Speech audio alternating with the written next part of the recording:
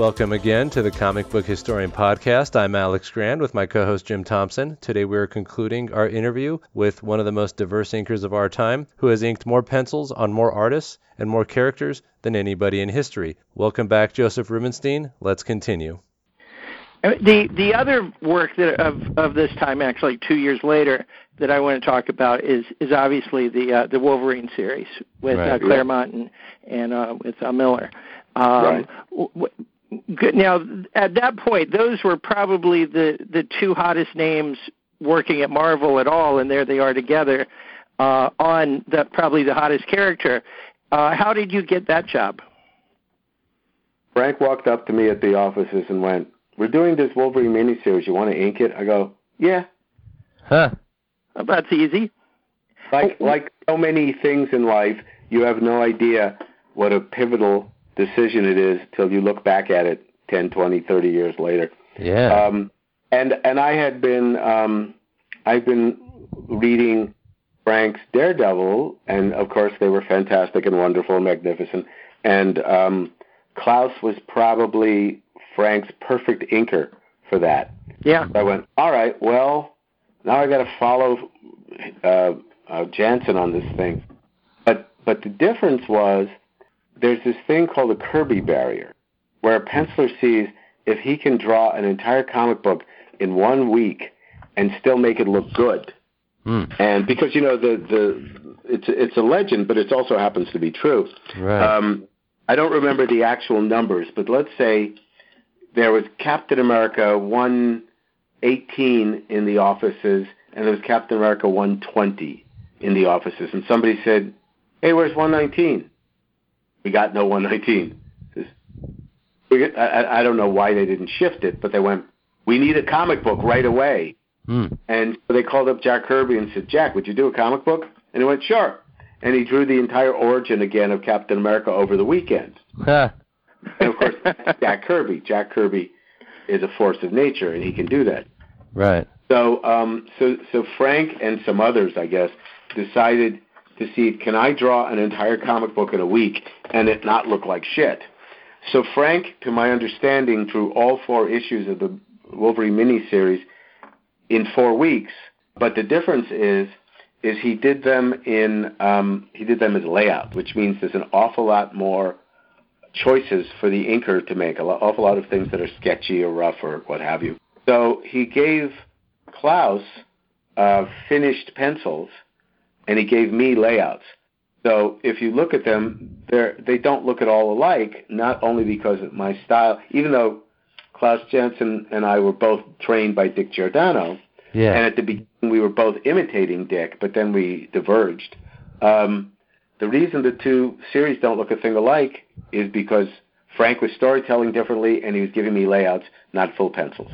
Right, because those faces, when you look close up at them, it doesn't feel like Frank. It feels like your stuff. It feels like you. Well, yeah. I mean, I'm a portrait painter. It's the thing I love doing most is people and faces. And if there were a bunch of great heads in a comic book, I'd ink them right away because who can wait? And then I'd be stuck with all the stuff I hate doing at the end of the comic book. But I mean, I don't know how anybody can have this great, juicy, wonderful head on page 19 and go, okay, I'll get there in 2 weeks. Like, no. What do you wait for dessert? Jesus. So yeah. So and as they asked me about the Infinity Gauntlet, and they asked me about other stuff at comic book conventions. How was it drawing working on the Infinity Gauntlet? And it's like when they go up to people who worked on Gone with the Wind or The Godfather. What was it like? It's like, it's a job. Yeah. We showed up. We did it. It was fun. I wanted another job, so I did it as well as I could. It's a job. I don't know if any actor says, okay, I'm going to get Academy Award on this one, so I better do better than you. It's like you go in and you do what you can, and you do it as best you can because, as I alluded to earlier, you spend the majority of your life alone in a room doing this stuff. You'd like to have something you're proud of when you're done. Right. And you also want to get hired again next time. So you got to do a good job. So, Alex, did you? We were going to talk about the official handbook, and we kind of skipped ahead and did that. We did that. That's right. Let me ask, Joe, are there other collaborators or projects that are especially memorable that you'd like to mention or talk about? Certainly, I think a career highlight was working on the Justice League and all the manifestations of it, like I Can't Believe It's Not the League and formerly known as the Justice League, because Giffen and DeMatteis did a fantastic job. The book was really funny, but it also had wonderful drama. And McGuire worked very hard on it, and then when he left, Adam Hughes, who's a superior artist. So I think all of those things looked good, read very well. My only hesitation is Kevin draws so tightly that there was very little of me to do anything on it other than give it a little bit of a flourish or a little bit of polish. Now, I'm not saying my job is to add anything to it, but it has been known to happen, and this job was just follow those lines as closely as you can, and like Hippocratic Oath, try to do no harm. Right. The Hippocratic Oath in inking. I like it. Here's a question for you. Who would you say is the quintessential Jack Kirby inker? Well, the one that is, I think, most associated with Jack is Joe Sinnott. Yeah. And Joe was fantastic.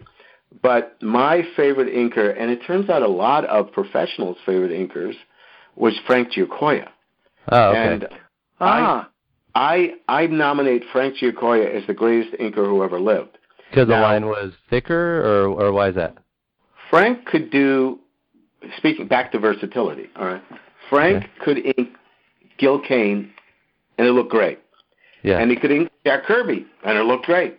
Yeah. And he could ink Gene Colan, and it looked great. And he could ink Adams, and it looked really good. He wasn't his best inker. So Frank's coming from the 40s and the Milton Caniff style, that's why he melded well with Kirby. But he also could draw, so he understood how to tame Kane. And he was a good enough artist where that one issue of Green Arrow he inked over Adams, he knew how not to dominate it, you know? So something about Frank's line, something about Frank's understanding of drawing. Now you could say, well, I like Wally Wood better. It's just good for you. And I like Tom Palmer better. You're right to love Tom Palmer, absolutely. Sure. It's a preference, yeah. I think Frank Giacoia had a versatility that those other guys didn't, and I'm proud to say that when I was inducted into the Inkers Hall of Fame, the posthumous induction that year was Frank, and I'm glad about it.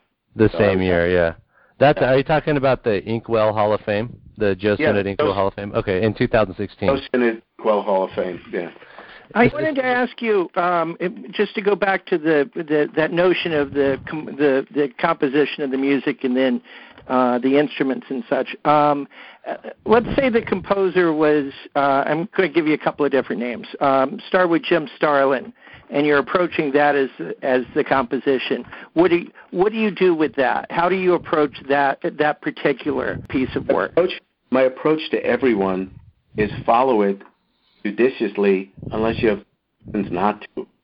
If he wants that kind of lighting, that's his business, and if he wants no lighting, that's his business. But if I'm not talking about Jim now, I'm just talking in general. But if somebody makes a panel and the anatomy's wrong, I'll go, all right, I gotta move this weekend so that it makes better sense. If they put lighting down and the lighting is weirdly inconsistent, I'll fix it. If the girl, in my estimation, isn't beautiful, I'll do what I can to make her beautiful in my view of beautiful. But when I inked Eric Larson on a 3-part Spider-Man Wolverine in Marvel Presents, when they reprinted it, they didn't give me credit for it because it never occurred to them that Eric Larson wasn't the inker on it. When Bill Sienkiewicz's very first job was a Moon Knight in the back of the Hulk color. I inked that, and my credits were left off of it. Bill can ink. That guy showed up. Where'd he come from? Were you inking that as Giordano because you were basically inking Adams at that point? by that point, my stuff had evolved. I was inking less like Dick and letting the other influences in, because Dick tried to simulate a pen stroke with a brush. He got tired of always having his stuff smeared when he worked with a pen, so he said, I'm going to ink with a brush. Well, I was attracted to the pen-like quality of what he was doing, and I started to go more towards the pen guys, like Stan Drake, and or the way I use. Stan's my idol on how to use a pen, and he's obviously a tremendous influence on Adams and how Neil Adams, not Arthur, on how he does women and drapery and clothing and gestures. Neil, if you look at Neil's women, certainly at the Ben Casey days, they're very, very derived from Stan Drake. If you look at Neil's men, they're very influenced by a guy named Tom Scheuer, who was an advertising artist that Neil worked with. From there, and Neil threw in Joe Kubert and Wally Wood and Austin Briggs, who was an illustrator, but all of that stuff came from those guys, and I got that stuff from those guys too. So I started to look at how Stan did hair and how Stan did drapery and how Stan did pretty girls. Years ago, like 86 or something, when that worldwide telethon happened that's in the movie about Freddie Mercury, Marvel and DC were doing these benefit books for African hunger, one of which was called Heroes for Hunger. And Jim Starlin and Bernie Wrightson were the guys who organized it. Right. And what they decided to do was to just pack in as many creators as they could, so every writer and pencil and inker and letterer and colorist got 2 pages each. That's it. They asked me if I'd do it, and of course I would. And I said, I asked them, what do they get for me? And they said, well, we'll work on it. And they came to me and said, I said, did you get, like Garcia Lopez, who I hadn't inked yet? They went, no. We got Joe Kubert. I went, oh my God. I mean, it's Joe Kubert is a force of nature, my favorite comic book artist ever, and I was have to ink his stuff. Terrifying. So I got these 2 pages to ink, and they looked, to my relief and simultaneous chagrin, they looked like a Joe Kubert inked pages in graphite problem, because if I trace it, it will lose all the vitality of Joe Kubert's work. But if I ignore it, it won't be Joe Kubert. So I inked a little of it, and I thought I was doing a terrible job. And I had the luxury of putting it away for a week. And then I went back and I inked it, I thought, pretty true to the intention. I sent Xeroxes of it to Kubert, Joe Kubert. Yeah. It was like dropping a feather in a wishing well. Nothing. And finally, I couldn't take it anymore, and I called up Joe, and I said, you get the Xerox? He says, yeah, what'd you think? And he went, oh, well, no, you didn't do badly. And I was crestfallen. I was bereft, And then months later, I run into Joe's sons and tell them the story, and they go, oh, that's like a rave from our father. So, so the thing is, I get a phone call from Marshall Rogers, and he said, hey, they put your credits on this Joe Kubert page, but you didn't ink it. I went, no, I did. That's me. If you said ink a page just like Joe Kubert, I don't know that I could, but if you stick Joe Kubert in front of me and keep it tight enough, I can keep it looking like Joe Kubert. So my thrust is always change a line and keep the attitude of what's in front of you. Makes sense. Was there ever anybody that you found you just couldn't do? You mean didn't do well enough? Yeah, that you couldn't capture them as an artist. Yeah, Jack Kirby. I'm too afraid of Jack Kirby. He's Jack Kirby, for God's sakes. So I was always way too uptight to ink Jack Kirby stuff well. Now when Giacoya and Sinnott and Sid Shores and all those other guys, Vinny, God help us, would ink him, it's like, it's Jack. He's one of the guys, and you go to dinner with Jack, and you have drinks with Jack. But to me, Jack Kirby, and I'm not changing a line. And unfortunately, you can't be afraid. It's like the music. It's like I can't play a good piece of music if I'm like, oh God, am I doing it right? Am I doing it right? Oh, is this the right key? Oh no, what am I doing? You just have to wade in. Jack Kirby, I didn't think it looked amateurish, but I never thought what I did was really up to what it should have been. Well, how'd you feel Mike Royer was as an inker on Jack? I felt he was far too faithful, and some of the best parts of Jack Kirby is when Giacoia and Sinnott added a polish and a muscle and a. I see. Okay. I felt that when I inked Kirby on a couple of covers, I did a Black Panther cover and found a super sophisticated anatomy underneath the leg that Jack had stylized but really understood. And I think that what happened was, more often than not, the later inkers, the ones who just are not going to screw with Jack Kirby, started to stylize it in a way because they were so enamored of the shape, got the intention of it. It's sort of, if you took of numbered footprints and laid them on the ground in a sequence, and you said, okay, hit these in the numerical order, you would, but you wouldn't be Fred Astaire. You wouldn't be dancing. You'd just be hitting the notes. Right. The steps, actually. Uh-huh. We should at least close out with maybe the death of the inker. Is it a career anymore? I guess so. I guess somebody's out there making stuff. I mean, I think David Finch has got inkers, and Lenny Liu's got inkers, and all those Brazilians have Joe Prado and Eau Claire and all that sort of stuff. So I guess people are still inking. They're not. But most pencilers are doing their own stuff now because of. I don't know that they are. I just mentioned a bunch of them who aren't. But yeah, that's true. There are definitely people who are doing it all on the. And that's certainly leaving everybody out of the picture. It's like I think Terry Beatty and Mike Manley, who does Judge somebody or another, they all do it directly on the computer. So yeah, inkers are going the way of the pianist at the silent movies. And I just got my very first cover for Marvel DC Comics in 14 years. Talked to a guy at a convention. Said, "Oh, I'm doing a cover at DC. You want to ink it?" I go, "Yeah." But then I looked it up. They haven't given me a cover in 14 years, and I used to do lots of covers. So whatever the combination of circumstances, they don't know who I am. They have friends. They have teams. People are under contract. The computer's doing it. They want to discover somebody new. They think my stuff is old hat. Whatever it is, I don't work for Marvel or DC ever. They never call me up for any kind of gig.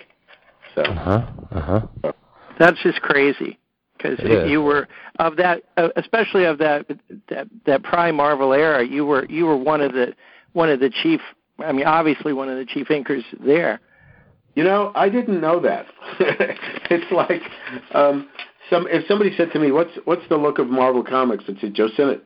It's like Joe Sinnott is Marvel Comics. And they said, no, you and Austin and Jansen were the look of Marvel Comics in the 80s. I went, that's right. I was just working. But it never occurred to me. I was just taking on as much as I could because I wanted to do it, because I loved it, because I couldn't say no. Because, you're working on a Captain America and somebody says, we have a Gene Colan job. Yes. What are you going to do? Say, no, I'm sure there's another Gene Colan job showing up sometime soon. Or like, for instance, DC Comics called me up once and said, I think this is like, oh my God, 24 years ago. Mm-hmm. And they said, you want to take a Flash job? I go, yeah, great. He says, it's Carmine. I went, oh, great, great. And then they sent it over, and what I didn't realize was it was a Barry Allen Flash job. Mm. And now I'm deeply into my childhood. Mm. So I get to ink a Kurt Swan Superman job. Mm-hmm. A Dracula pinup by Gene Colan. A John Buscema Conan cover, So that's by far the best part about being an inker, in my estimation, is that you get to work with legends, pieces of your childhood, artists who are better than you'll ever be, and you have to rise to the occasion. But as I said, I'm doing some indie stuff. Like, interestingly enough, I'm doing 2 different books with Ron Frenz, who I used to do Spider-Man and Captain and Superman with. But mostly I just sort of roam around conventions. I'm also a portrait painter. I also do murals, so I do plenty of... if I didn't do my own artwork away from comic books, I would go nuts, because it's great to be a collaborator, but it's also important to just start with my white piece of paper and compose my own music now and again. You didn't do a lot of that in comics. Was there a reason? Did you just get in that groove as an inker, and that's what you enjoyed, or was it hard to make it to break out of that mode? There you go. Why didn't I pencil? Yes. Okay. Well, I did pencil some of the Marvel Universe entries because I just wanted to see if I could, and I had a lot of trepidation about doing that stuff because I rarely pencil superheroes or rarely pencil comic books. But comic books has paid for my painting addiction all these years. Yeah. So I've never had to, and maybe I'd be a better painter today if I had to sell my paintings, if I had to get a gallery show. Maybe I would have been forced to get better. But I would rather spend 5 hours painting a portrait than drawing a comic book page. And I'd rather, I don't know if I said this before or not, but I would go insane if I didn't do my own artwork. And my own artwork is not drawing the X-Men. My own artwork is doing what I want to do today. And on top of that, everybody always has somebody who's their boss who tells them how to do the job and what they should do and all that stuff. Right. And I don't need that. I'm fine with that when I do my other artwork, and I just want to do whatever I feel like doing and not have to ask anybody's permission to do it. And certainly in comic books, people talk about how, I'm doing my own comic book, and it's just because they're fed up with anybody else telling them how they should be doing it. Oddly enough, I've never had a story I want to tell. I know a lot of people do, and maybe if you said, you have to create your own comic book line, putting some thinking into it. But right now, I'd rather just have somebody standing in front of me with some dramatic lighting on them, challenging me to figure out how to recreate this in oil paint. So, happens. So, Carmine, last question for me. Carmine Infantino, who is your favorite inker on him? Carmine on himself was pretty good, I thought, in the 60s. Yeah. But somebody who made it a more interesting application of the ink was Dick Giordano. Okay. Because Dick was a cartoonist, and he drew illustratively, but he certainly did love the Milton Caniffs and things like that. Dick told me that his style was kind of drawing as well as Leonard Starr, but understanding how to do the blacks like Milton Caniff, and certainly when Dick started to work with Neil, his work started to change and be far more influenced by Neil, whether it was conscious because they were as a team so they should match, or because he was just around the guy a lot. I don't know. I wouldn't know because I'm never going to ask Neil. So, right. Anyway. Yeah. Okay, so it's not necessarily Murphy Anderson who added that polish to his stuff. What do you want? It's like, do you want it to look like Murphy Anderson with Carmine Infantino sort of thin bodies? Because Carmine did not draw big, fat, tall, muscular guys. They were always kind of very slender. So, right. So, do you want that kind of line? The one he did on Kurt Swan, and the one he did on Mike Sikowski, and the one he did on Neil Adams when he did a couple of Superman covers? Well, the ones on Neil, I'm not sure you realize are Neil. Right. So again, it's like, what do you want? And if you want everything to look like the same guy, and you love, it's like Frank Frazetta. Frank Frazetta when he inked Al Williamson or Angela Torres or whoever the hell he inked. It was fantastic. It was magnificent. How could you go wrong? Right. But if you gave him Jack Kirby, would it look weird? Would it look strange? Would it look fuzzy? Or would it look interesting? I don't know. John, you know the job I always wanted to see happen that never happened? Was John Buscema laying out Conan or Tarzan and Joe Kubert finishing it up. Wow, that'd be cool. Yeah. Yeah. So John Buscema's, of course, both men could do it without the other. But with John Buscema's version of Tarzan or Conan and his dynamics and his compositions with Joe Kubert's incredible vital brushwork and the textures and all that stuff. So that's the kind of stuff I like. Now, Gil Kane, who, by the way, Gil Kane and I hated each other. So, really? Oh yeah. The guy who inspired me to be an inker was a douchebag, and I told him so. Huh? Why was that? Was he? Why'd you feel that way? Because he was rude and obnoxious and did not do the right thing once when we had an interaction. Now I'm sure he thought that he was right and I was a jerk and that he wouldn't cross the street to pee on me. But that's I'm here to tell the story. And Gil Kane was an asshole. Oh wow, okay. Everybody has an opinion on him. Whenever we talk to anybody, they usually, Gil Kane, or they say Archie Goodwin, and they all say good things. But with Gil Kane, you never know what direction it's going to go. Archie Goodwin's one of the nicest guys who ever lived. Everybody loved him. Gil Kane some people loved him, and a lot of people didn't love him. And I could give you the list because when I say I don't love him, the people say, "Oh, me too." All right, but I could have gladly inked him the rest of my life if I never had to actually have a conversation or interaction with him, because there was denying that the stuff was fantastic. And I don't see a lot of comic books right now, so I'm probably don't have an authority to say this, but I don't see anybody using negative space the way Gil Kane did. I don't see anybody airing out the panels the way Gil Kane did in his compositions. Drawing was highly stylized, and it may turn you on or it may turn you off, whatever it was. But a lot of people could learn from how to put together a page from Gil Kane. Who would you say is in your top 3 or even favorite penciler that you've inked? I mean, is that a hard question? Is that an unfair question?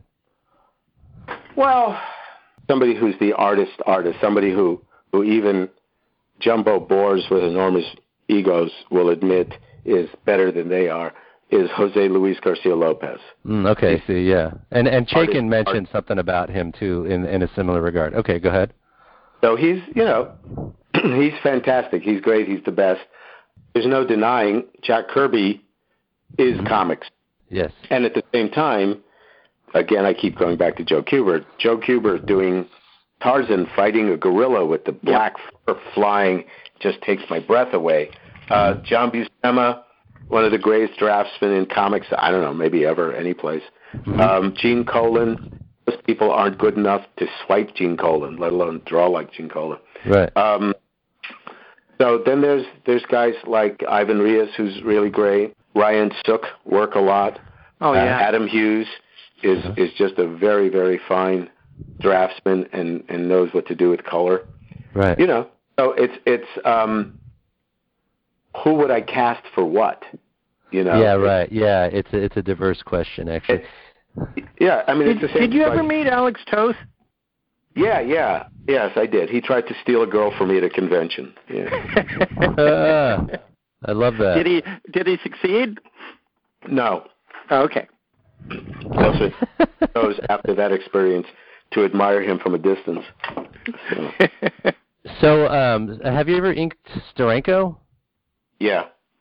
Oh, you did? I inked him. Yeah, I inked him. I inked him on a couple of pinups and a Marvel Universe entry, and I've never actually inked his direct pencils, just blue lines. But yeah, I've inked Steranko. Oh, cool. Okay. You just, other than the newer guys, I doubt you can find anybody I haven't inked, with the exception of, from the olden days, Alex Toth, right? Dave Stevens, yeah, and that might be it. I mean, yeah, you can count them on one hand who you haven't inked. That's amazing. Right, unless they died. So you inked Ditko? Yeah, sure. How was that? It was fine. He gave a very minimal kind of a line, and I did the same. I didn't elaborate on it because they were full pencils.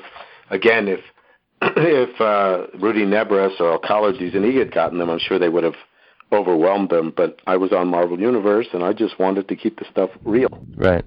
So I probably have to get back to my work. In contacting me or getting commissions or getting me for comic book conventions, they can always go to my website, which is joerubensteinart.com, and that's an easy way to find me. And, I'm on all the other Instagram and Facebook. So. Wonderful. Do you go to San Diego?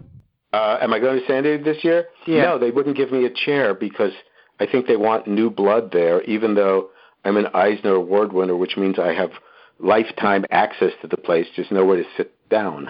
Mm-hmm. Right. Wow, that's crazy.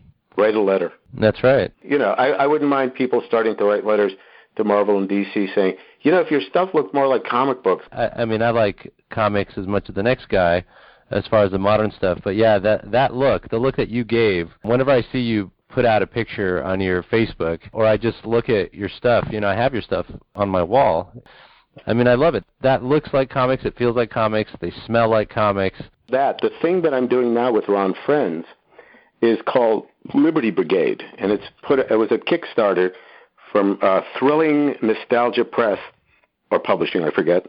And it's a 100-page hardbound graphic novel set in 1947 where common domain superheroes, so, none of the guys you ever heard of, are fighting Nazis, and 40 pages are by Ron Friends, and 40 pages are by Barry Kitson and Nick Gray, and then there's origin stories by Alan Davis, George Perez, Mike Perkins, Alan Weiss. So it's a comic book. It looks like a comic book. So we as the Kickstarter, we got all our money on the first day, like the first hour, right. And then 30 days later, we had 2.5 times the money we were looking for. So I guess there are people out there who would like to see a comic book that looks like a comic book. Oh yeah, for sure. That doesn't surprise me at all. Are you painting? What are you doing? Yeah, I'm doing like a whole bunch of remark paintings on comic books. That's where I take wash and I do miniature paintings on comic books like Infinity Gauntlet and the Wolverine miniseries, so you get a piece of original art on top of your comic book. Oh, nice. Good. Well, this has been an awesome interview with Hall of Fame inker Joseph Rubinstein. We had a really great time chatting with you. Thank you so much for joining Jim and I today. Thanks, Joe. You're welcome. Thanks for having me.